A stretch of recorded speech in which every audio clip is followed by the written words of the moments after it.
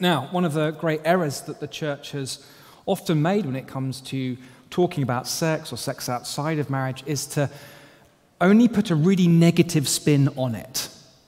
Don't have sex outside of marriage, or you might get pregnant, or you might catch an STD, or you might fall prey to revenge porn.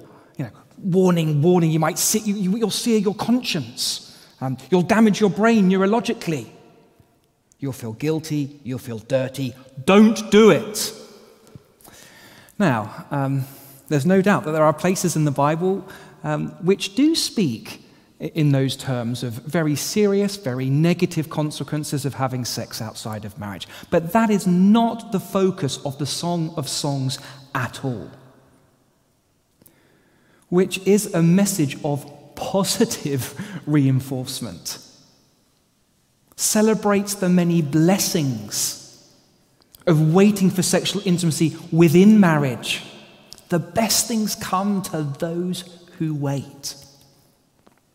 And this section, chapter 2, verses 8 to 17, this next poem, it's why it's been described as one of the most beautiful expressions of love in the spring contained anywhere in Scripture. Positive message, positive reinforcement, a poem to move us, excite us, show us.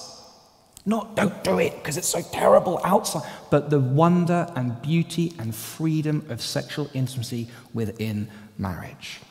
So come with me to the passage now. I will try my best not to overanalyze the poetry and so deaden something which is by nature alive and living and beautiful. But I do want to go through it verse by verse.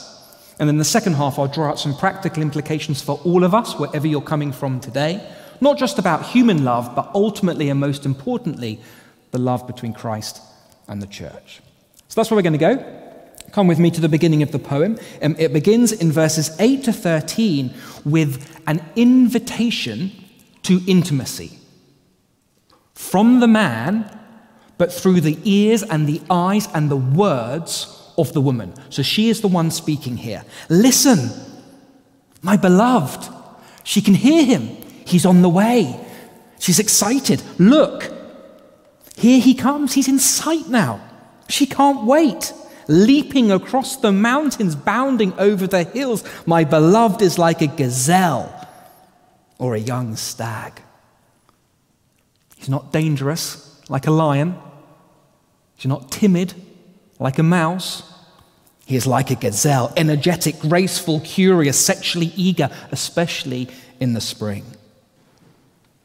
Look, there he stands behind our wall, gazing through the windows, peering through the lattice. He's trying to see her. And then in verses 10 to 13, their eyes meet and he speaks. My beloved spoke and said to me. Notice past tense, she's reminiscing. This is a memory. Arise, my darling, my beautiful one, come with me. This invitation to be, and we get the same thing again in verse 13. It tops and tails this wonderful little speech. Arise, my darling, my beautiful one, come with me. Now the question is, what is this an invitation to? In chapter 4, verse 8, the same language is used, come with me, which every commentator agrees. There is an invitation to sexual intimacy, and there's no reason for reading it any differently here. But here in chapter 2, we get given the reason why. The time is right. See verse 11, the winter is past. The rains are over and gone. Flowers appear on the earth. The season of singing has come. The cooing of doves is heard in our land. The fig tree forms its early fruit. The blossoming vines spread their fragrance. It is springtime. The season of love, as the poet Tennyson once put it, when a young man's fancy lightly turns to thoughts of love. Everything is bursting into bloom. Every sensation of creation is crying out, the time is right. The sight of the daffodils, the sound of the birds, the scent of the lavender, the taste of ripening figs. Now is the time for lovemaking. Arise, come, my darling, my beautiful one, come with me. This is how the poem starts. And then in verses 14 to 15, we get this wooing to intimacy. As now the man speaks for himself. My dove in the clefts of the rock, in the hiding places on the mountainside. The dove is a timid creature.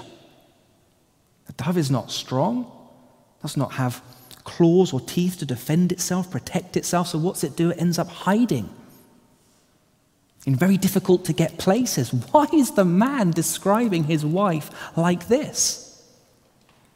Is she playing hard to get? She had a tough day at work? Is she not particularly in the mood? Is she just naturally a bit shy? We don't know, we're not told. Instead, we hear the man's tender words of wooing. Show me your face. Literally in the Hebrew, your form. I want to see all of you. Let me hear your voice, for your voice is sweet and your face and form is lovely. I want to see you. I want to hear you. I want to be with you. He's besotted with her. And then he says, catch for us the foxes, the little foxes that ruin the vineyards, are vineyards that are in bloom. Back in chapter 1, verse 6, the woman has already used the image of a vineyard for her body.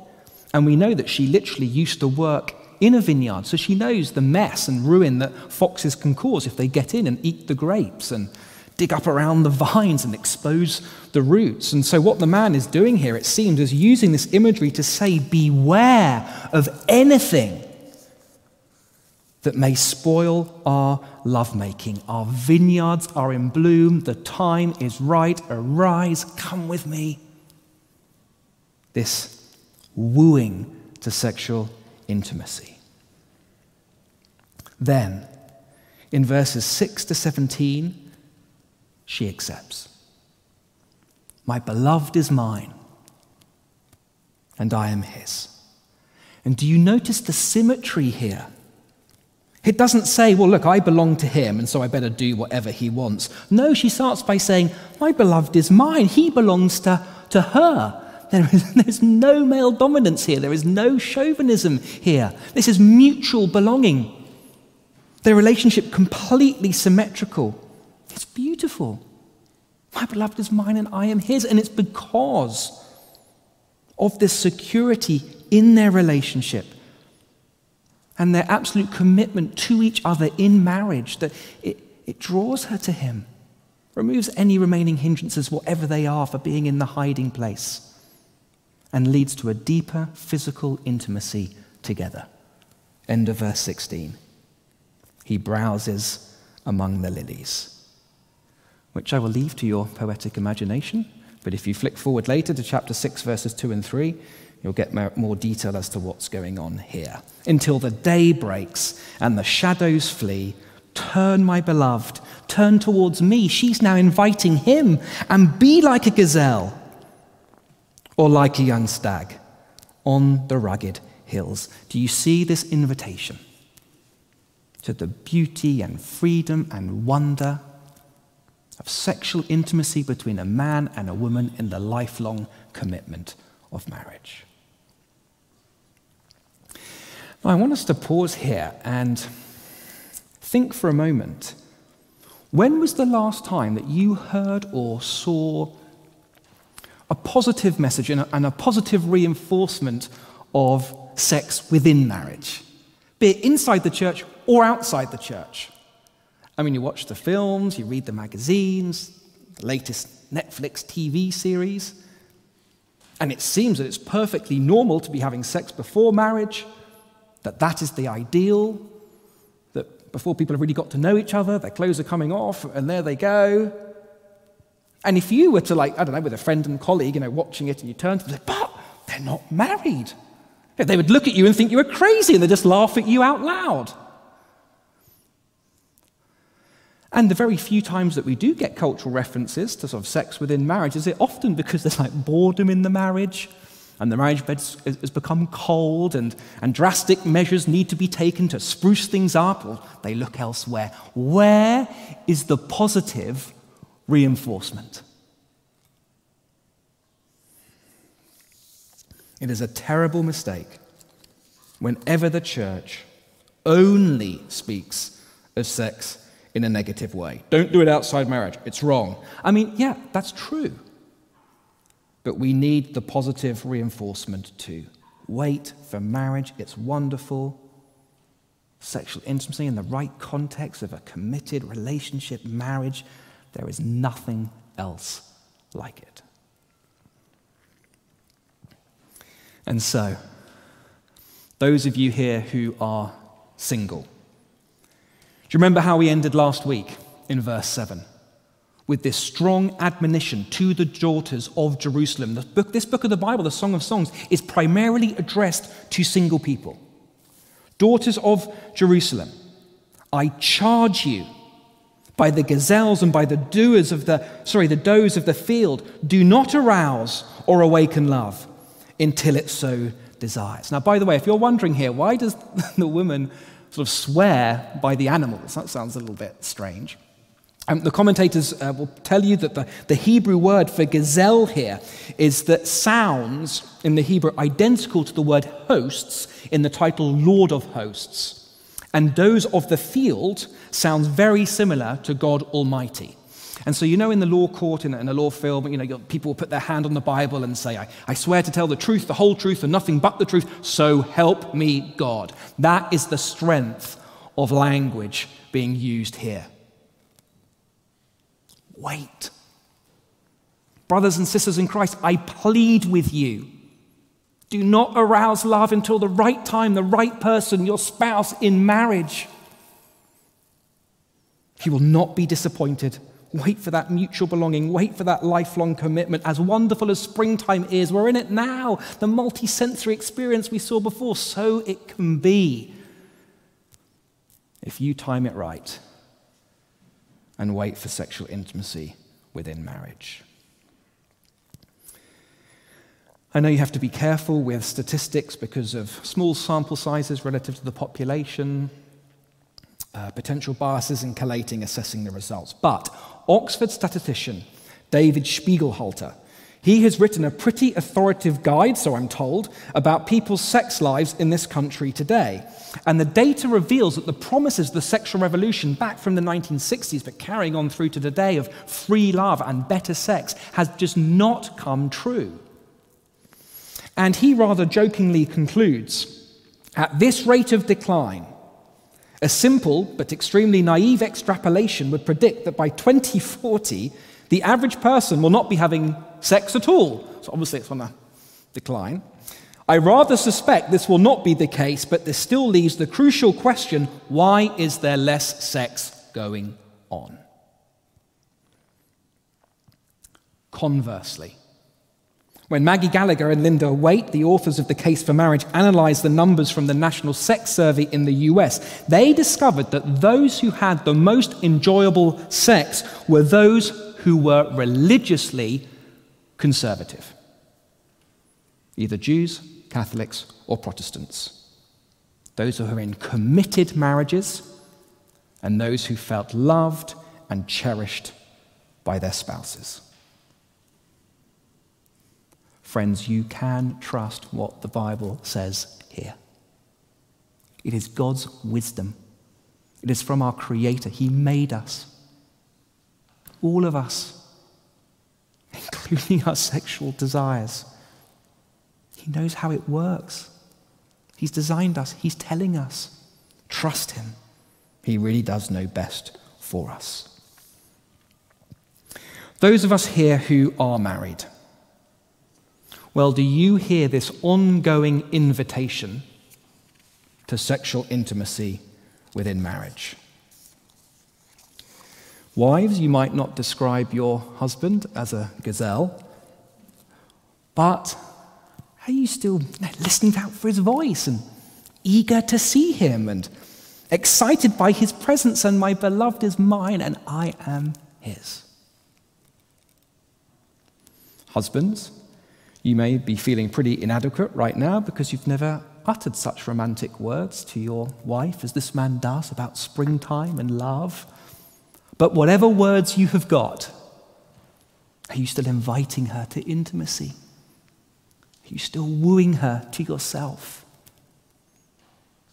Whatever the little foxes are in your marriage, are you doing everything possible to catch them, to protect your vineyards, to foster an ever-deepening intimacy and oneness? At this point, let me add a brief but vital word about marital abuse, which has come to light in the wider context of the recent abuse scandals in the church at large. There is a perceived wisdom going around in certain parts of the conservative evangelical constituency, of which we would say we're a part, that says if a husband wants sex, then it is sort of the role of his wife to give it to him, regardless really of how she feels about it. And a Bible reference that's used to support this is 1 Corinthians 7, verse 3.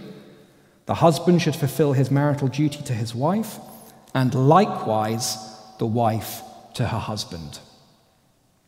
But if you simply read on to the very next verse, verse 4, it says, the husband does not have authority over his own body, but yields it to his wife. In other words, the wife can say no. The wife can tell his body not to do things to her body if she doesn't want it. We just saw in verses 16 to 17 the mutual acceptance towards intimacy. So men, husbands, let me be as clear as I possibly can. No means no. By all means, invite her to intimacy, woo her to intimacy, accept that, or wait for her to accept it. Be like a gazelle. But don't ever be like a monster, demanding or forcing yourself upon her. So singles, marrieds, a quick word now to parents. Don't panic when your younger children start discovering their private parts, or when your teenage children start going through puberty and are overcome with all sorts of desires for intimacy and deeper connection with another person. It's so tempting to look the other way, bury your head in the sand, be embarrassed about it. Simply back your child's hand away. Don't do that. Or as a teenage friend of mine was once told by his teacher, stop fiddling or you will go blind. Parents, remember, positive reinforcement. It can start really early. To your younger children, God made all of you, including your private parts. This is what they're called. This is what God designed them for, as well as telling them negative and why not to do things. To your teenage children, the desire for intimacy you're now feeling, and it's so strong, it's a natural thing, it's from God. And he wants you to share that desire for sexual intimacy with your spouse in marriage. It's not for now. It's for when you're absolutely committed to another person. You to him, them to you. A precious gift, so guard it, my son, my daughter. Wait. It will be worth it. As well as the other reasons of no, don't, this is the reason why. Positive and negative. And of course, you'll put it into your own words, you'll do it in your own ways. But let's be on the front foot with it.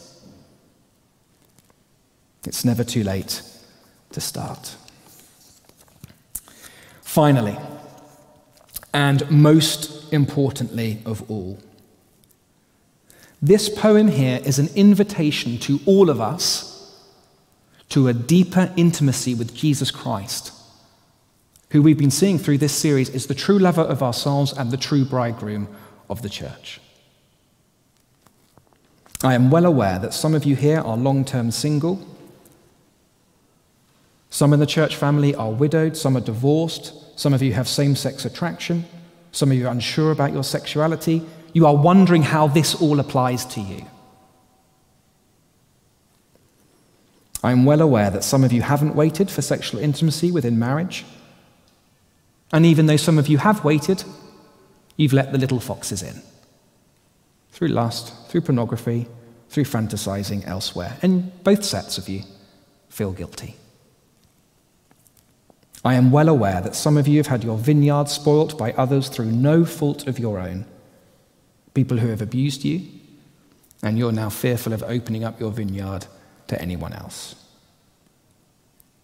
We are all struggling with how idealistic this poem is. But when it comes to Jesus Christ, there is nothing idealistic about him. This man in the Song of Songs, he can't leap across mountains or bound over the hills. It's poetry, it's metaphor. But Jesus Christ really did move heaven on earth so he could have a relationship with us. Such as his desire for intimacy with you. Jesus Christ was born a normal man with normal sexual desires. Desires for sexual intimacy he knew he would not be able to fulfill in an earthly marriage. And yet Jesus guarded his vineyard perfectly, never let a single little fox in, and did so not for any earthly bride, but for his heavenly bride, the church. Jesus Christ gave himself for his church. Jesus Christ died for all the church's unfaithfulness to him. Jesus promises to make his church holy, cleanse her, present her to him radiant without stain or spot or wrinkle or blemish. It does not matter how far you may have fallen sexually, and we all fall short. There is always forgiveness with Jesus Christ. There is always cleansing with Jesus Christ. There is always a fresh start with him. It might be that there is no legitimate outlet for your God-given desires for sexual intimacy in this life, but even those desires you still do powerfully feel are a reflection, be it ever so small, of just how intimately passionate God himself is towards you and being united to his church. I am the true vine, Jesus says. You are the branches, you in me and I in you. And even if your vineyard has been awfully damaged by others in this area of sexuality, can I say, Jesus Christ, he is the gentlest Savior. He is the most tender and compassionate Lord. It might take a lot of counseling to really believe it, but his perfect love really does drive out all fear. Jesus Christ, he can repair the most broken of vineyards. Jesus can break the most enslaving of addictions. Jesus can cleanse the darkest stain. Jesus can inflame the coldest heart. Jesus can empower you to wait for marriage. So seek intimacy with him before anyone or anything else. Arise, come, my darling, my beautiful one, come with me. Ultimately, these are Jesus' words to us. Will you come? Will you accept? And if you have, will you guard your relationship with him above all others? The famous missionary Hudson Taylor once described how numerous the little foxes are.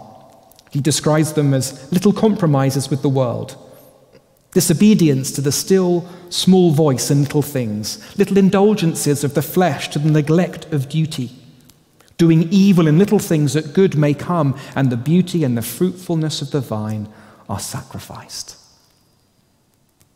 So if you're a follower of Jesus Christ, him, the lover of your soul, let's catch those foxes. Let's seek a deeper intimacy with him. As a church, let's say these words, my beloved is mine and I am his. And as an old hymn put it, oh, for the wonderful love he has promised for you and for me. Though we have sinned, he has mercy and pardon for you and for me. Come home, come home. Ye who are weary, come home. Earnestly, tenderly, Jesus is calling, O sinner, come home. Well, let me pray that for us now. Let's pray. Father God, we thank and praise you for the Song of Songs and this invitation to intimacy that we see here. Yes, within a marriage relationship between husband and wife, but ultimately, and most importantly, between your Son, Jesus Christ, and the church. It's an incredible thing that you love us like this. Please would you warm our hearts to that love. Please would we hear this invitation. And please would your Spirit draw us closer to a deeper intimacy with Jesus Christ, we ask. For his name's sake, amen.